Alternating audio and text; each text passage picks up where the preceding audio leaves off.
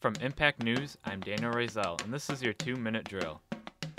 Last month, Rolling Stone published an article entitled A Rape on Campus. The article addressed a gang rape that had occurred 2 years prior to a then University of Virginia freshman who was called Jackie. On Friday, December 5, 2014, Rolling Stone issued an apology for the article after discrepancies came to light. CNN reports that the Rolling Stone journalist responsible for the article did not get both sides of the story and may have missed some key information. According to the fraternity in question, there was no party that night, no staircase, and no fraternity member matching the description highlighted in the article. The university's handling of the sexual assault also came under harsh criticism. Since then, UVA has issued a personal apology to Jackie and her family and other sexual assault survivors and has adopted a zero-tolerance policy in regard to sexual assault and rape cases. Since the questions have arisen, Jackie is sticking with her story, and the university has issued a statement saying it must not alter the focus of college campuses having serious problems with sexual violence.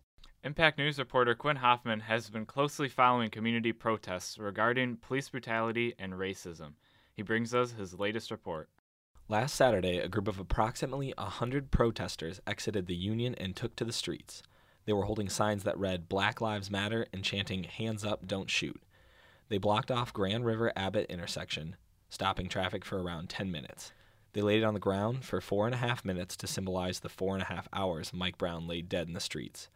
The police were present but relatively inactive, while drivers got out of their cars to take pictures and even lay in the streets with the protesters. This was one of many protests at MSU and around the country that are fighting to end police racism and police brutality.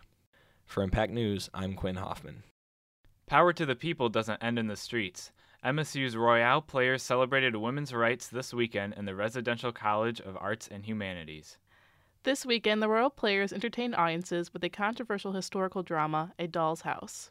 It was an intimate performance in the theater of the Residential College of Arts and Humanities. A Doll's House was first performed in the late 19th century and highlights the injustice in the way society forces both men and women into roles based on gender. Rachel Sonnenberg, the director of the play and a junior at MSU, said she selected A Doll's House because it is one of the first feminist plays, and at the time it came out, it was extremely controversial because it features a wife who decides to take her own agency.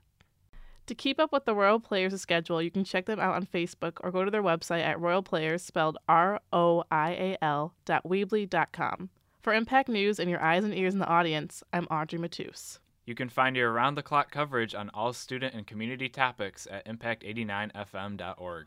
This has been your 2-minute drill. I'm Daniel Razel.